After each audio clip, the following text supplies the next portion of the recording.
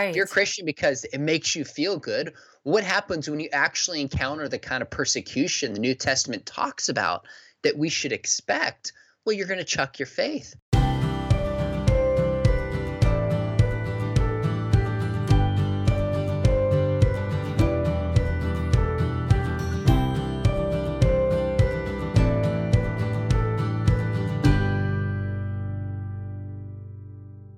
Got a great video for you today, but I just want to remind you that my new book, Another Gospel, is coming out very soon.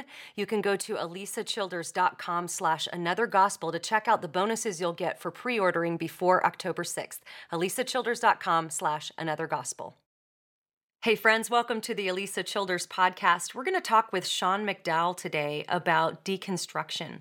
I wanted to have Sean on the show because he has had several public conversations with Christians who have been through some kind of a process of deconstruction. And so our goal today is to try and understand this process better and help equip ourselves to help our friends who might be going through their own process of deconstruction. I also realize there may be people watching who are going through it themselves, and our goal is to help you through it also. But first, I want to tell you about our sponsor, Impact 360. This is a ministry actually that Sean and I both work closely with, and they're located in the beautiful mountains of Pine Mountain, Georgia. And they essentially exist to help equip the next generation of Christian leaders to live out their faith in the world, which is becoming more difficult. Even for adults, it's becoming more difficult. So one of the ways that you can connect with Impact 360 is to check out their online resource called the Gen Z Lab. The Gen Z Lab has 2 seasons worth of exclusive content answering really tough questions with the goal of helping you to help the younger people in your life, to help equip them. So check out impact360.org for more information. Well, I'm here with Sean McDowell, who, public speaker, professor, apologist, author of several books. You know Sean, he does all the things. So Sean, it's so great to have you on the podcast today. Thanks for coming on. Yeah, you bet, Elisa. Been looking forward to it. Well, I saw your discussion with John Steingart from Hawk Nelson on the Unbelievable podcast. And just to give the listeners a little background, we have been seeing more deconstruction stories in our news feeds as time goes on. And a lot of those are coming from the Christian music industry. And so recently, John Steingart, who is the lead singer of the band Hawk Nelson, posted on Instagram that he had gone through this process of doubt and deconstruction and essentially walked away from his faith. And so Sean reached out to John and asked if he'd be willing to have a conversation. And so they did that on the Unbelievable podcast. And honestly, my opinion and also the opinion of a lot of other people I've talked to and seen comments from is just that it was such a grace-filled conversation, both of you guys interacting with each other, just with kindness and definitely disagreement, but it was just very Sure. constructive, And so then you invited him onto your podcast, and that was a great conversation. And from what it looks like, there's possibly going to be more conversations happen with John. And that's exciting because I think in several of the deconstruction stories that I've seen, there's not really a willingness to talk further. I've even seen a couple of people at the end say, well, and if you're Christian, don't try to change my mind. Don't send me books. Don't send me recommendations or articles. But John seems very open. And so it's neat getting to watch that play out publicly. And so this is something, Sean, that you've done several times. You've had conversations publicly with Christians who have walked through some kind of a deconstruction process. And sometimes you have a similar background, and I'm thinking in particular with your discussion with Bart Campolo, who grew up with a famous evangelist father. You grew up with a famous evangelist father, who is Josh McDowell, if nobody's put that together yet. And you went through a time of doubt. Bart went through a time of doubt, but you both ended up ultimately going in different directions. And so I want to ask you first, just to lay the foundation for this conversation, to tell us about your time of doubt. I know you've been on the podcast before and shared a little bit about that, but for anyone who's unfamiliar, talk about that a little bit. Yeah, I grew up in a Christian home. You mentioned my father, so I'm guessing a lot of people listening to this would know he's written 150 some books, I think 250 some debates, just had a monumental influence over the past half century. And so I grew up basically hearing not only the gospel but hearing apologetics, and it made sense to me. I think looking back, I if someone had said, "Why do you think people aren't Christians?" My answer, I wouldn't have chosen these words, but I probably would have thought, "Well, they just haven't read More Than a Carpenter or Evidence That Demands a Verdict." Like, how hard is it? The Right, evidence is right. there. And then, I get into college, even at Biola, interestingly enough, and this is mid 90s when you can really start searching the net before Google, but people are starting blogs. And much of the secular web began responding to my dad's book, Evidence, chapter by chapter. Mm. And somehow I stumbled across it just surfing the internet, and it really caught me off guard. It was just deeply unsettling. We're talking doctors and lawyers and historians, and at least I've looked back at some of those articles and thought, oh my goodness, I can't believe I was taken by this. So much of it was nonsense, like mythicism. Yeah. But at the time, I didn't have a clue. I'm probably about 19 years old. And it was really the first time I thought, oh my goodness, my parents mean well, but what if I'm wrong? Mm. And I just hadn't had that thought on an existential level before. And I remember just laying in my bed at night, just thinking, Guy, if this isn't true, this changes everything. And it bothered me. And so I decided I was going to have a conversation with my dad. And we were in Breckenridge, Colorado, up in the mountains, beautiful ski town. I said, Dad, could we have a conversation? He goes, sure. And I just, as best I remember, I said, Dad, I want to know his truth. I just don't know that I'm convinced Christianity's true, not knowing how my dad is going to respond. And he responded exactly how my mind would have told me that he would respond, but I was emotionally questioning things too. And he said to me, he goes, son, I think that's great. And like pause. And I remember thinking like with my hand, Dad, did you hear anything that I just said? He goes, look, I didn't raise you to believe stuff just because I said so. I've raised you to seek after truth. And I know if you seek after truth, you'll keep believing in Jesus. And your mom and I will love you no matter what, was essentially the gist of it. And my dad's, the cup is 99% full anyways with him. It's just how he chooses to see the world. And I don't think I ever stopped believing, but that was a real point for me where it was like, okay, I got to know why I believe. I got to figure this if I'm going to base my life on this, if I'm going to go into any kind of Christian ministry. And that was really when I started reading works from different perspectives and just piecing through, giving myself permission to doubt and ask questions. And I happened to be at Biola, so I went and talked to people like J.P. Moreland, who helped me out. Greg Mm. Kokel was there speaking. So I just had a wealth of resources. And the funny thing is, people are like, well, how did your dad help you during this time? And I'm like, you know what? Sometimes when you grow up, it doesn't matter who your dad is. You just need somebody else, like a mentor, to weigh Yeah. in and probably say the same things. Yeah. But it was people like JP and Greg Kokel and William Lane Craig that really helped me, amongst other things I was working through in my life, just come to grips with, okay, this is true. And I have good reason to Mm. believe that it's true. I just got to meet JP a while back at a Biola on the Road conference and spend a little time with him over the course of a couple days. And what a dear man, huh? Yes, he Yeah. is. Have you ever talked to your dad since that point and asked him what was going through his head in that conversation? Because I would imagine, yes, I mean, that's such a powerful thing for a parent to do, to sort of release their child into the world and say, okay, you have to figure this out for yourself. And if it's not true, don't believe it. Have you ever asked him about maybe what was going through his mind, or was he nervous? We've actually talked about this quite a bit because when we speak together, people will ask me to share my story and his story, and we kind of contrast him.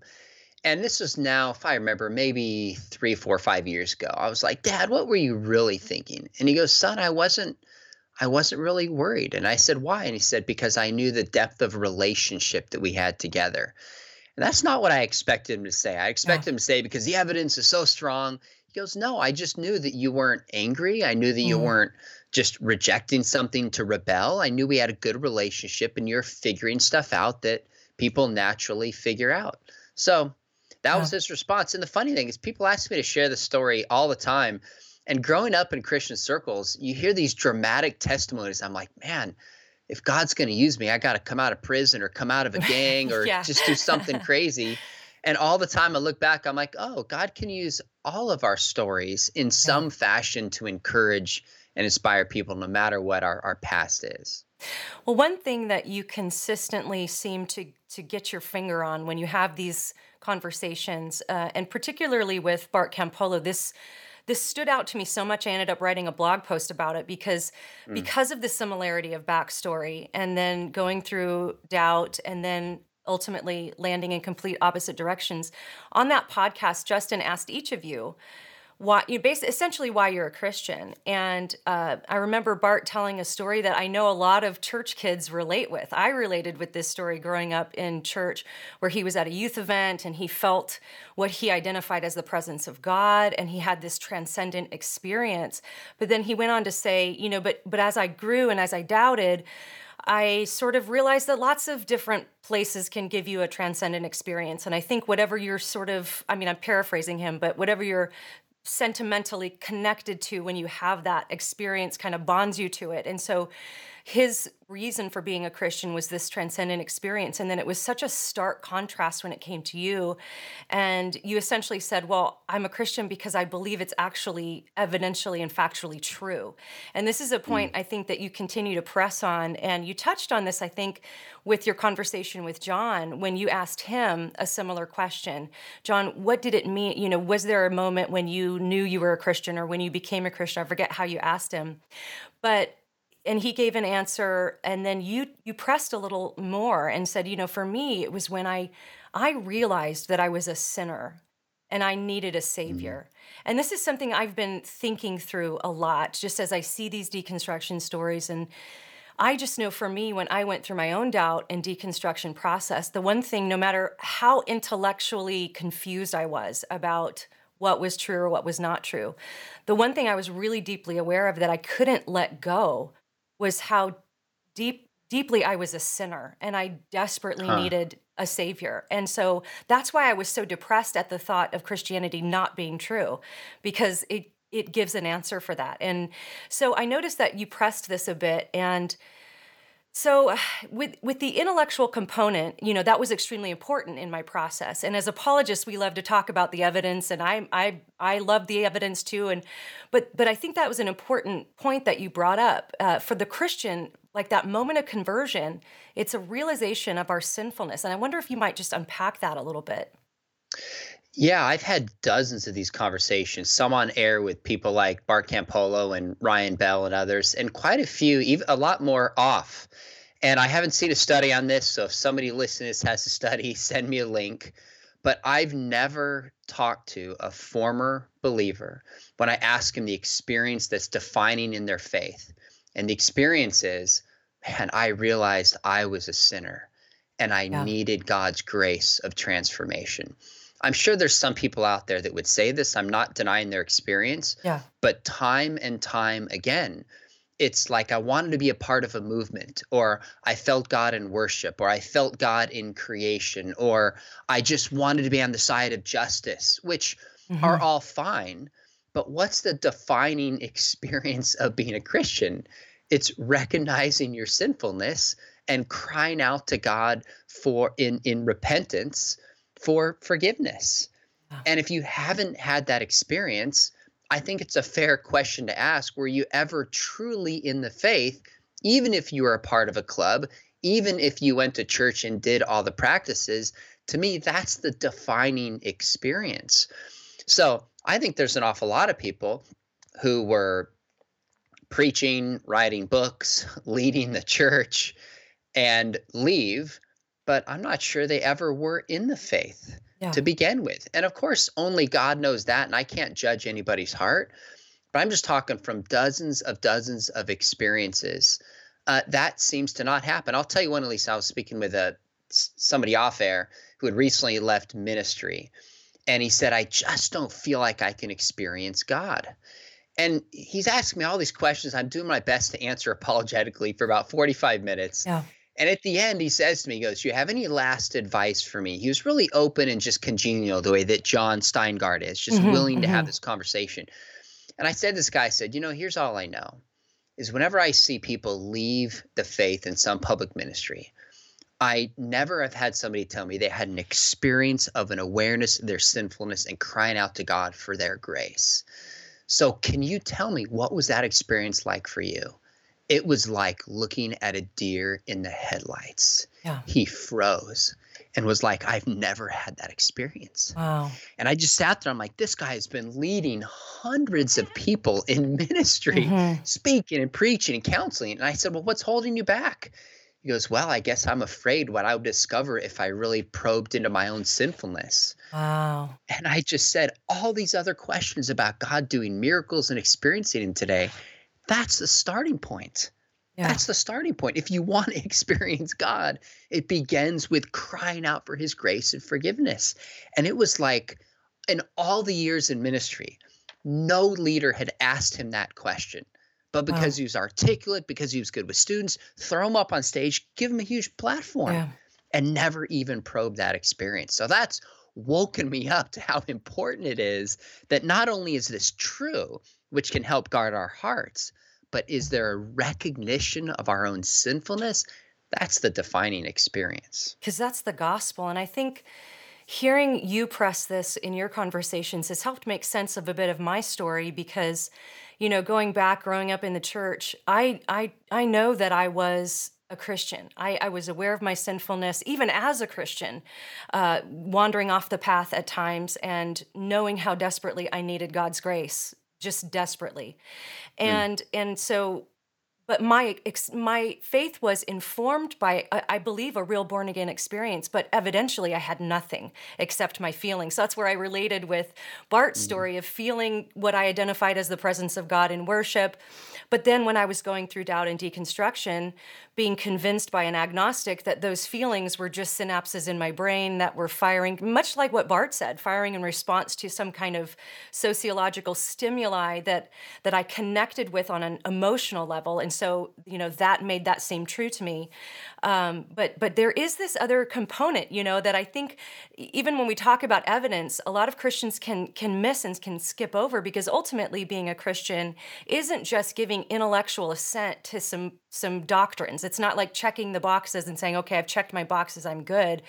It is, Jesus said to Nicodemus in John 3, you must be born again. If you want to be in the kingdom of God, you must be born again. And there's this born again experience. And so I've been thinking a lot about this too, because my dad just wrote his life story into a book.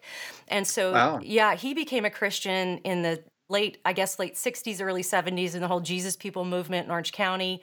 And he actually talks about searching for God. And so he and his hippie friends were trying to live according to the Bible. And so they were following as best they could to obey the Bible. And they were actually preaching and witnessing to other hippie friends. But because they hadn't had that moment of being aware of their sinfulness and having that born again experience, my dad in his book talks about how he would try to get people to do LSD while he preached to them because Wow. he thought that's how you really could understand the Bible.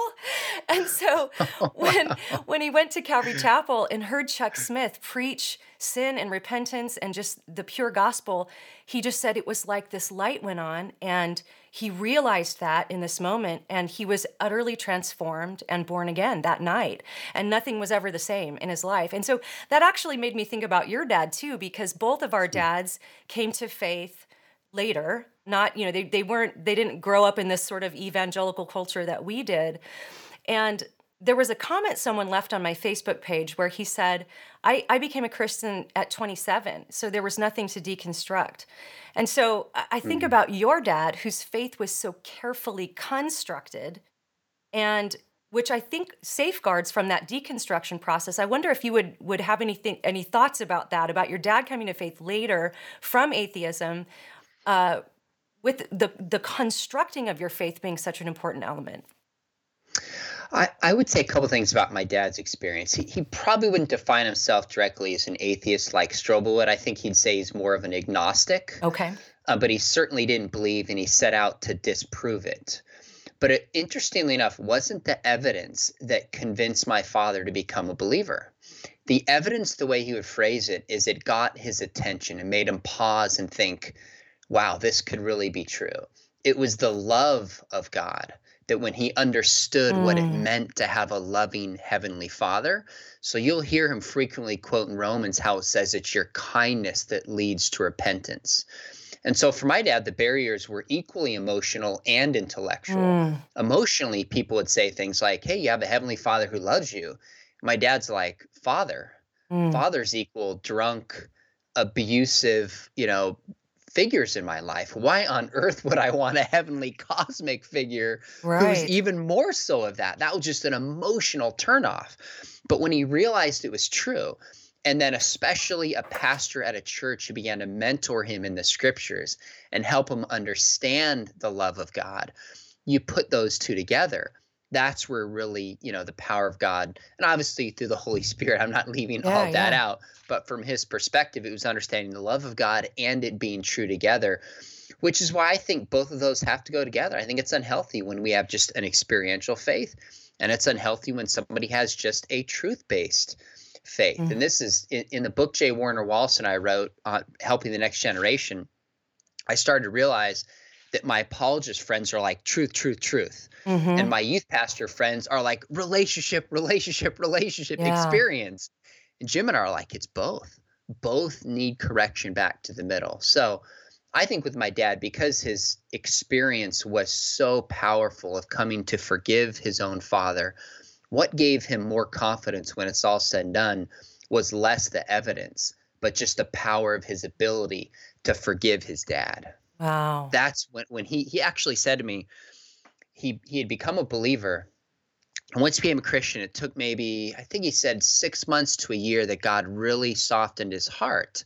And he was with his dad going to, I can't remember what he was going to meet with his dad and tell him. And he told me, he goes, son, out of my lips came the words, I love you, to his dad. Wow. And he wasn't even planning on saying that. He goes, at that moment, I knew it was real. It was Mm. that experience which confirmed which his mind told him was true. Yeah.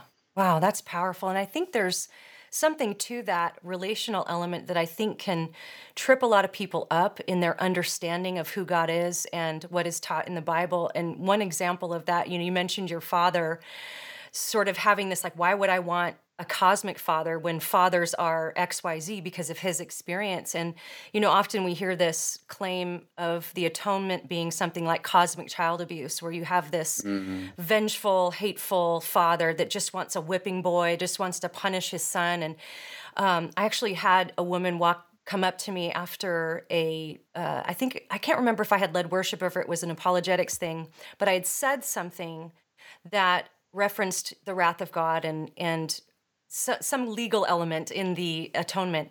And she said, I believe what you're saying, but it's so hard for me. Like, I want to shut down when you start talking about that because Mm. my dad was abusive. He was wrathful. He was drunk all the time. And he'd fly into these drunken rages and abuse us. And she's like, how can I reconcile those two things? And I think that is a huge component of the emotional block I think people have that can play a role in the deconstruction process. And another thing that came up in your conversation with John, I think it was your first conversation with John, is I think he even mentioned it. It was something having to do with being a Christian for the benefit.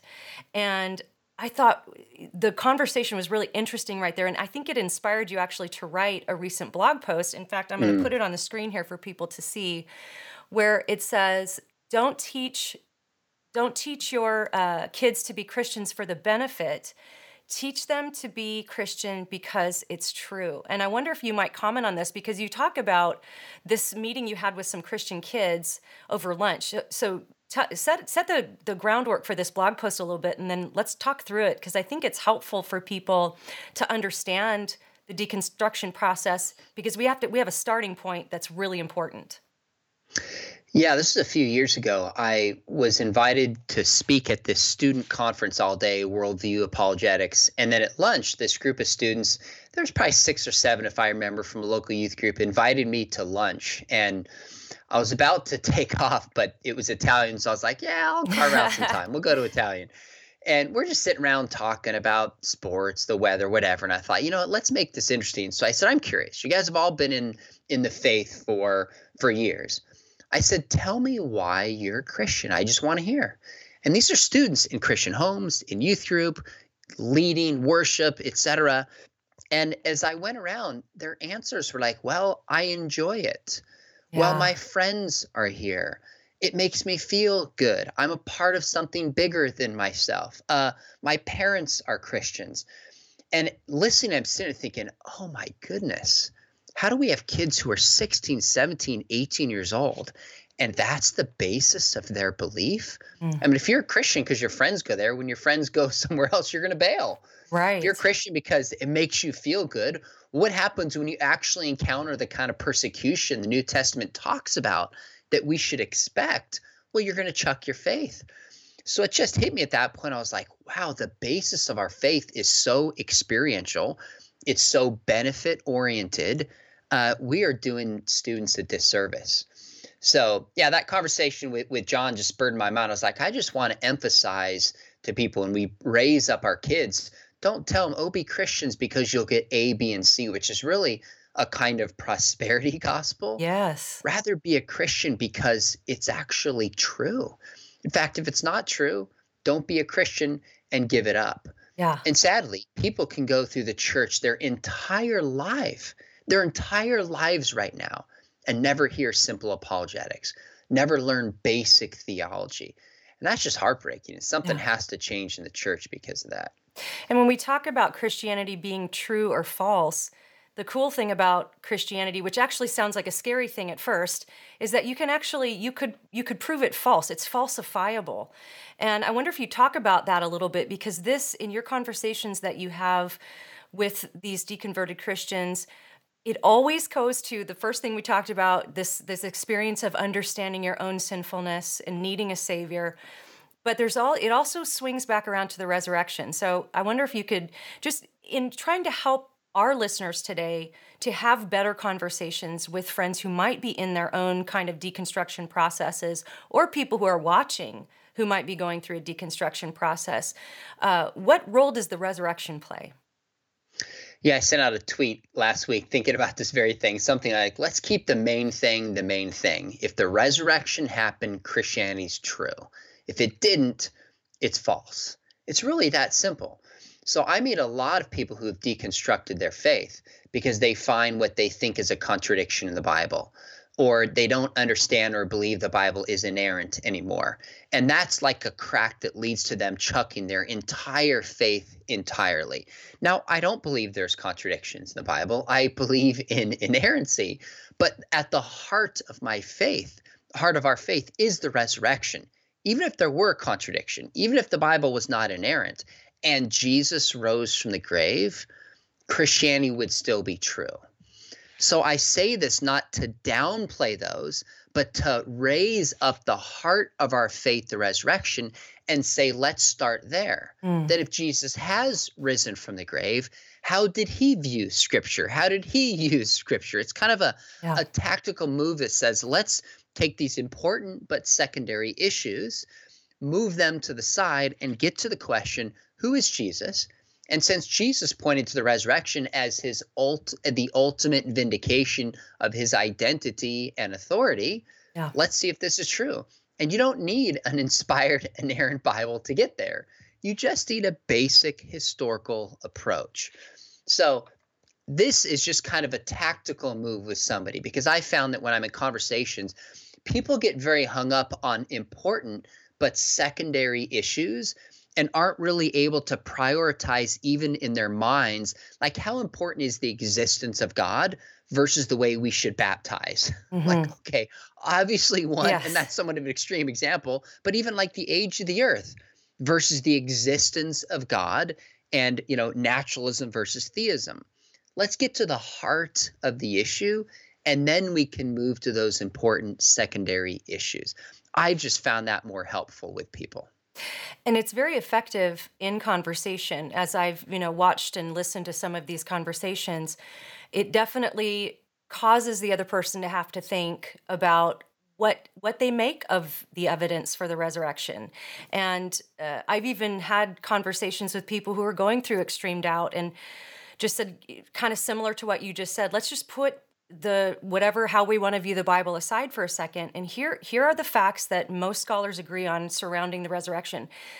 Here's what I think makes best sense of the evidence, but if you're going to reject it, you got to come up with a better explanation. And then and I've had Mm. people even say, at that moment, like, well, I think I don't want it to be true. And that's why Wow. I've actually had people be that honest.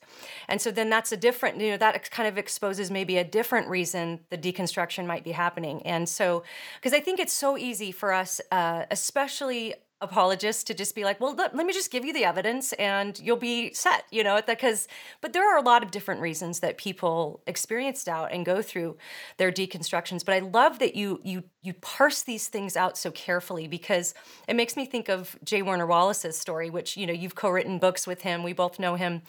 Cold case homicide detective in Los Angeles, as skeptical as they come. And yet he became a Christian based on the evidence. And he even talked about in fact, not only is there not always a benefit, it's actually detrimental sometimes to my life. And Yeah. he wrote this in a blog post that I just want to quote this, because I use this quote a lot because it's so good. But he said, Christianity is not easy. It doesn't always work for me. There are times when I think it would be easier to do it the old way, easier to cut a corner or take a shortcut. There are times when doing the right thing means doing the most difficult thing possible. There are also times when it seems like non-Christians have it easier or seem to be winning. It's in times like these that I have to remind myself that I'm not a Christian because it serves my own selfish purposes. I'm not a Christian because it works for me. I had a life prior to Christianity that seemed to be working just fine, and my life as a Christian hasn't always been easy. And I love this quote in particular because he references that I had a life prior to Christianity that seemed to be working out just fine. He was highly successful, had a good marriage, he was happy. And so I think, again, just sort of looking at the foundation to construct a correct faith, a good faith, it's important that we understand that Christianity isn't going to just give you this great life. As you mentioned, that's more like what the prosperity gospel teaches. But I think some of us were raised with those promise books that took all kinds of verses out of context, just pick anything that sounds good out of the Bible and apply it to your life. And then we can be utterly surprised when we're hit with hardship or something that doesn't seem to fit well. And so, Sean, you work a lot with young people. So as someone who works with that generation of young people, what can people in our generation do better to help, in your opinion, your experience, to help the younger generation, like our kids, develop a more lasting faith? That's a great question. And there's nobody who did this better than Ravi Zacharias. And what I mean by this is finding the question behind the question. Yes. In one sense, I think Jay Warner's, he's pretty unique in a lot of senses, but in his his rational, careful, evidential approach to the faith before he was even a believer and his commitment to truth, I think is pretty unique. I don't think most people are that systematic and careful and logical and committed to following truth wherever it leads. I'd actually say for most people, the barriers are more moral and emotional and relational than they are intellectual. But it sounds more sophisticated to say, hey, I just think there's contradictions in the Bible than to admit, well, I just was disappointed and things didn't pan out as I thought they would. So that doesn't mean we don't take intellectual questions seriously. But every conversation I'm in, I'm always asking myself, what's the heart of the question and how do I address the heart of the question? So I was having a conversation with a young man. He just graduated from high school, was heading to university. And I did this atheist role play. You probably see me do, put glasses on, pretend I'm an atheist. And when I was done, this kid came out to me and he goes, that was really interesting. He goes, I'm an atheist. I just recently left my faith. Can we talk? I was like, sure. So we sat out and we were talking. He's asking me these questions about ancient Hinduism and like these abstract questions. And I'm thinking, I just have a hard time believing an 18-year-old kid is really hung up on this. So I just said to him, I said, look, I could be totally off base, but my suspicion is that these questions you're asking me aren't really the issue for you. I said, what is the real issue? Why did you actually leave your faith? And why are you reluctant to come back? And he says to me, he goes, well, I just graduated and I'm going to the university. I joined a frat and I just want to have fun for a while. I said, okay, now we're actually talking. Yeah. This is a very different conversation. It wasn't apologetic. It's his understanding that Christianity, again, we're almost always back to this, is legalistic and it's no fun. And it's been framed in a way of what I get out of it. So when it looks like I get something out of it, a benefit somewhere else, then I give this Christian thing up. Well, for me, when I studied the apostles, Lisa, it was amazing. I read the entire New Testament carefully, paying attention to every single time the Bible said either we should expect to suffer or be persecuted, or Mm. gave an example of the apostles and followers of Christ suffering and being persecuted. I was stunned at how central this is. Mm. A biblical idea through all of the New Testament. Partly disappointed myself. I'm like, how did I miss this? Because this prosperity gospel has been preached in so many ways. Yeah. And this is a separate conversation. We'd also see it with like the sexual purity thing. If you're just faithful now, your benefit will be God will bless you Yeah. with that spouse and you'll have the most wonderful relationship ever. And it's like, it doesn't work out. They bail on God. Right. So we've taught the gospel in a false way to this generation. So for me, I guess to bring back one more point, when I talk about like the resurrection, I try to talk about how here's the evidence for it. But I also try to say, you know what, if you reflect on your heart, I think you actually want a world that's this way. I think within your heart, there's something that resonates. In my conversation with John and Unbelievable, I was like, look at the movie Endgame. It climaxes with Iron Man laying down his life, the only way to save everybody. Mm-hmm. There's something that draws our heart to that. Well, guess what? That's actually true. So I think with this generation, we have to show them this is true and there's good reason why, but also here's what it actually means and here's why this really is good news. I don't think we've done either of those very well. That is a powerful point because you even mentioned in your conversation with John, and I think you even isolated this as a clip on Twitter that was so powerful about there being this cry in our hearts, which is why we resonate with Iron Man giving his life for the whole world, because that's a story that we're actually wired to cry out for because of the plan of God of salvation of Jesus being ultimately that sacrificial lamb giving his life for the whole world. That's why, we relate with that. That's why that's so powerful to us. And just swinging back to your conversation with John, I wonder if we could, I didn't know this about you, but you mentioned that you had spent some time touring with Rebecca St. James back in the day. I can't believe our paths didn't cross because I know. What year was that? Would that have been like late 90s or?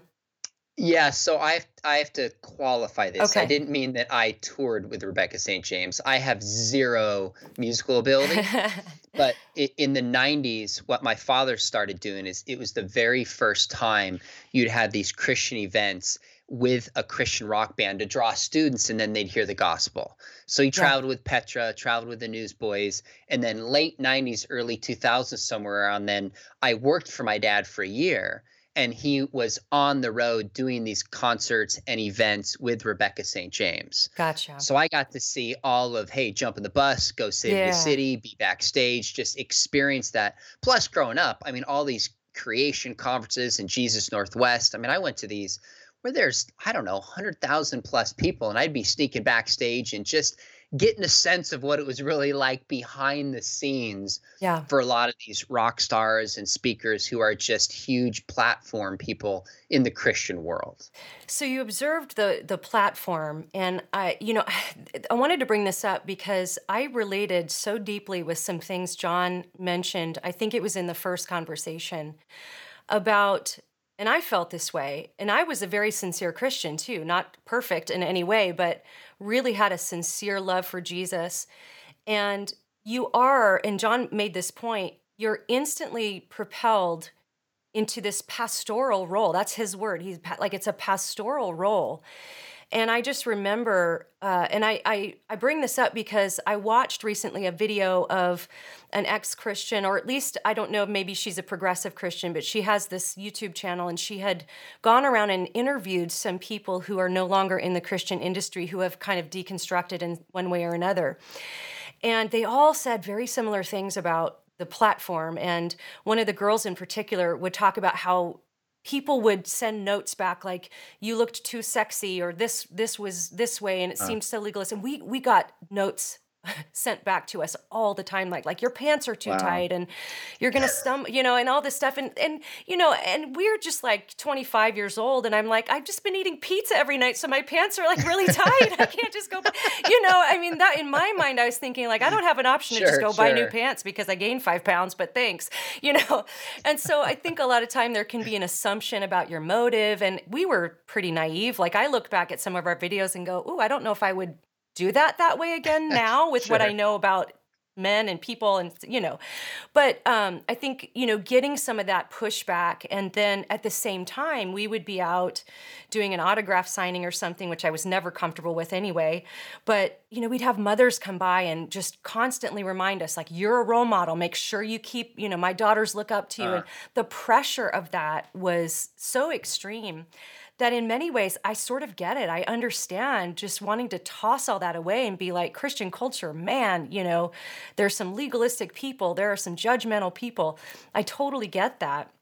And so I related a lot with John. And I think that's why when people are public Christians and they deconstruct or deconvert, they do feel the need to share that because you don't want to be a fraud. You don't want to be saying something that you don't actually believe anymore. And I can understand that, and I actually appreciate John's honesty in that. One of the advantages I had growing up with a dad who probably in the 80s and early 90s had as big of a platform as maybe second to Billy Graham or up there. I mean, just speaking all over the place, selling millions of books, is I didn't have certain illusions about what it meant to be a Christian rock star Yes. or, speaking star, because I saw the pressure and the stress and all these added things that people would send my dad, he'd share with our family and process them. Like it just kind of stripped some of that away from me, that I think, he's human as the next person, but it was really clear to me, like, wow, these are all vehicles for him to share the gospel and get the message out. It's not about the platform for him when it's all said and done. And so I guess I've seen that. And I think a lot of people, especially in their 20s, who haven't grown up and seen that, they're thrown on the stage. I mean, it's exciting and it's fun. You don't want to do the smallest thing to wreck your platform, but you don't really have an outlet. Who do I talk to and how do I process Yes. doubts? How Yes. do I process if I'm morally failing in an area Yes. because I'm going to lose everything? Mm. And what 20-year-old young person can handle this? So it just builds and builds and builds and wrecks them. So this is just a phenomena of Christian circles. We have so many people. I mean, I ask people all the time, like, how do I get on stage like you? How do I do this? And I'm just thinking, man, have I done something to make people think Yeah. that being on stage equals influence? Because it doesn't Um, necessarily. There's some people who use it well and are called to this. You look at Jesus, he preaches to big crowds, but he had 3 around him. He had 12 around him. He taught in small groups, and he did both. So I just get concerned that we send the message like to follow God and make a difference is to be a rock star, is to be a speaker, is to have a bigger platform. And that's the rubric of the world, mm. not the rubric of the gospel that says, I leave the 99 for the one.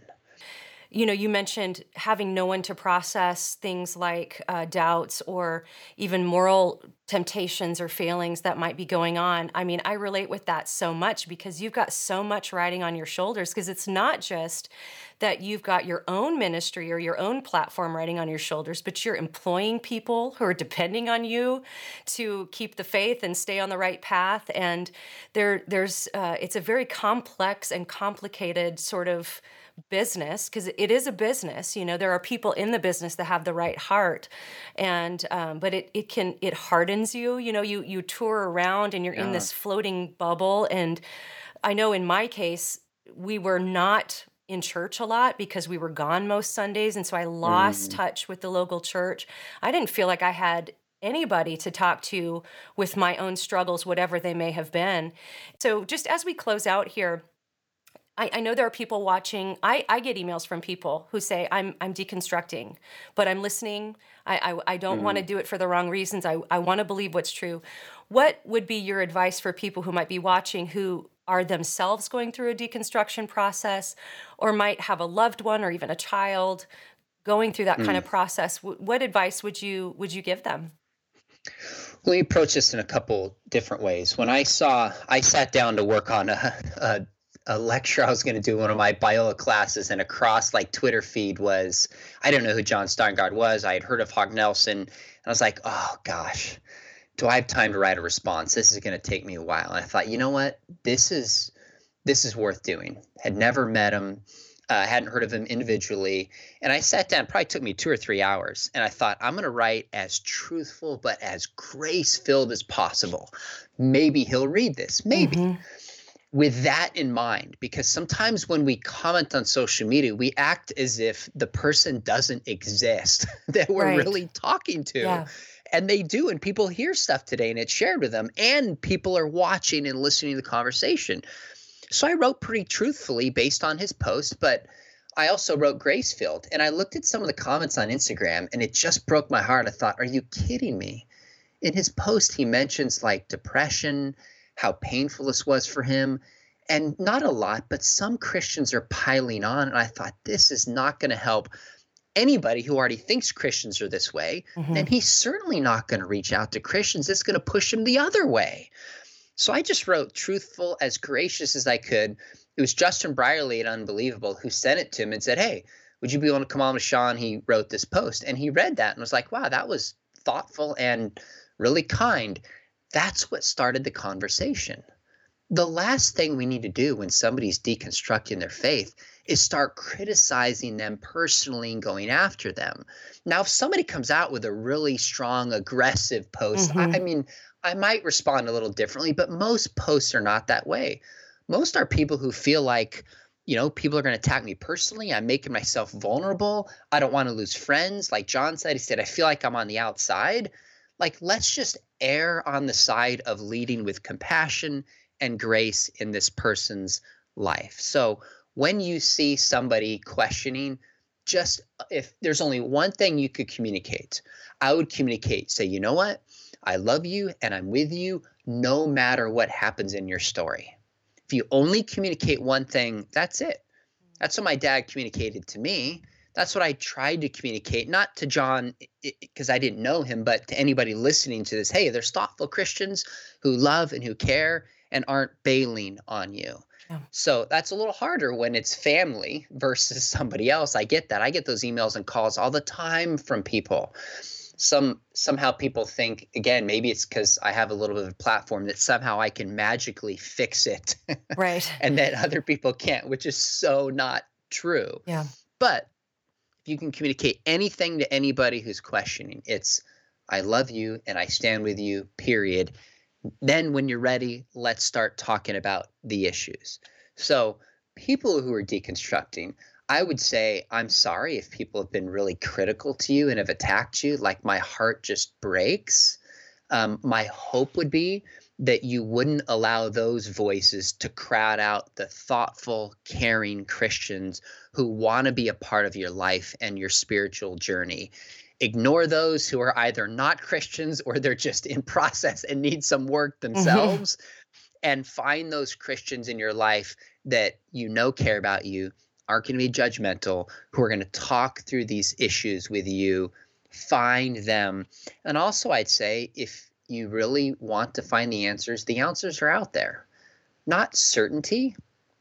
This has come up a lot with my conversation with people who used to believe, like, I'm just not certain anymore. Right. And I go, look, certainty is not the standard. But if you want to know we can have confidence that this is true and Christianity actually makes sense to the world, there's answers if you're willing to find it. So you are loved as best you can. Ignore those Christians who are just not living out the gospel. There's answers if you find them. And then ask yourself the tough question. Do you really know what the gospel is? So if there's a Christian out there that's deconstructing, listen to this, I'd say read the Gospel of John with as fresh eyes as you possibly can and just ask, who really is this person, Jesus? That's good stuff. And if anyone's listening or watching, you can go to Sean McDowell. Is it seanmcdowell.org or .com? .com is some kind of sportscaster, Oh, okay. so .org. SeanMcDowell.org. Sean has all kinds of resources, blog posts, videos. He's got a great YouTube channel. And we, of course, will link his 2 discussions with John in the podcast notes for this episode. We'll be praying for you, Sean, as you continue your discussions with John. Be praying for John. And I just appreciate you coming on, and I hope this was helpful for somebody. So thanks, Sean. Well, I do listen to your podcast, Elisa, to Oh, a wow. lot of the episodes. I want you to know I really enjoyed the one with Monique. Oh, thank so you. big fan. Your voice is really important today. Keep it up, and thanks for having me on. Thanks.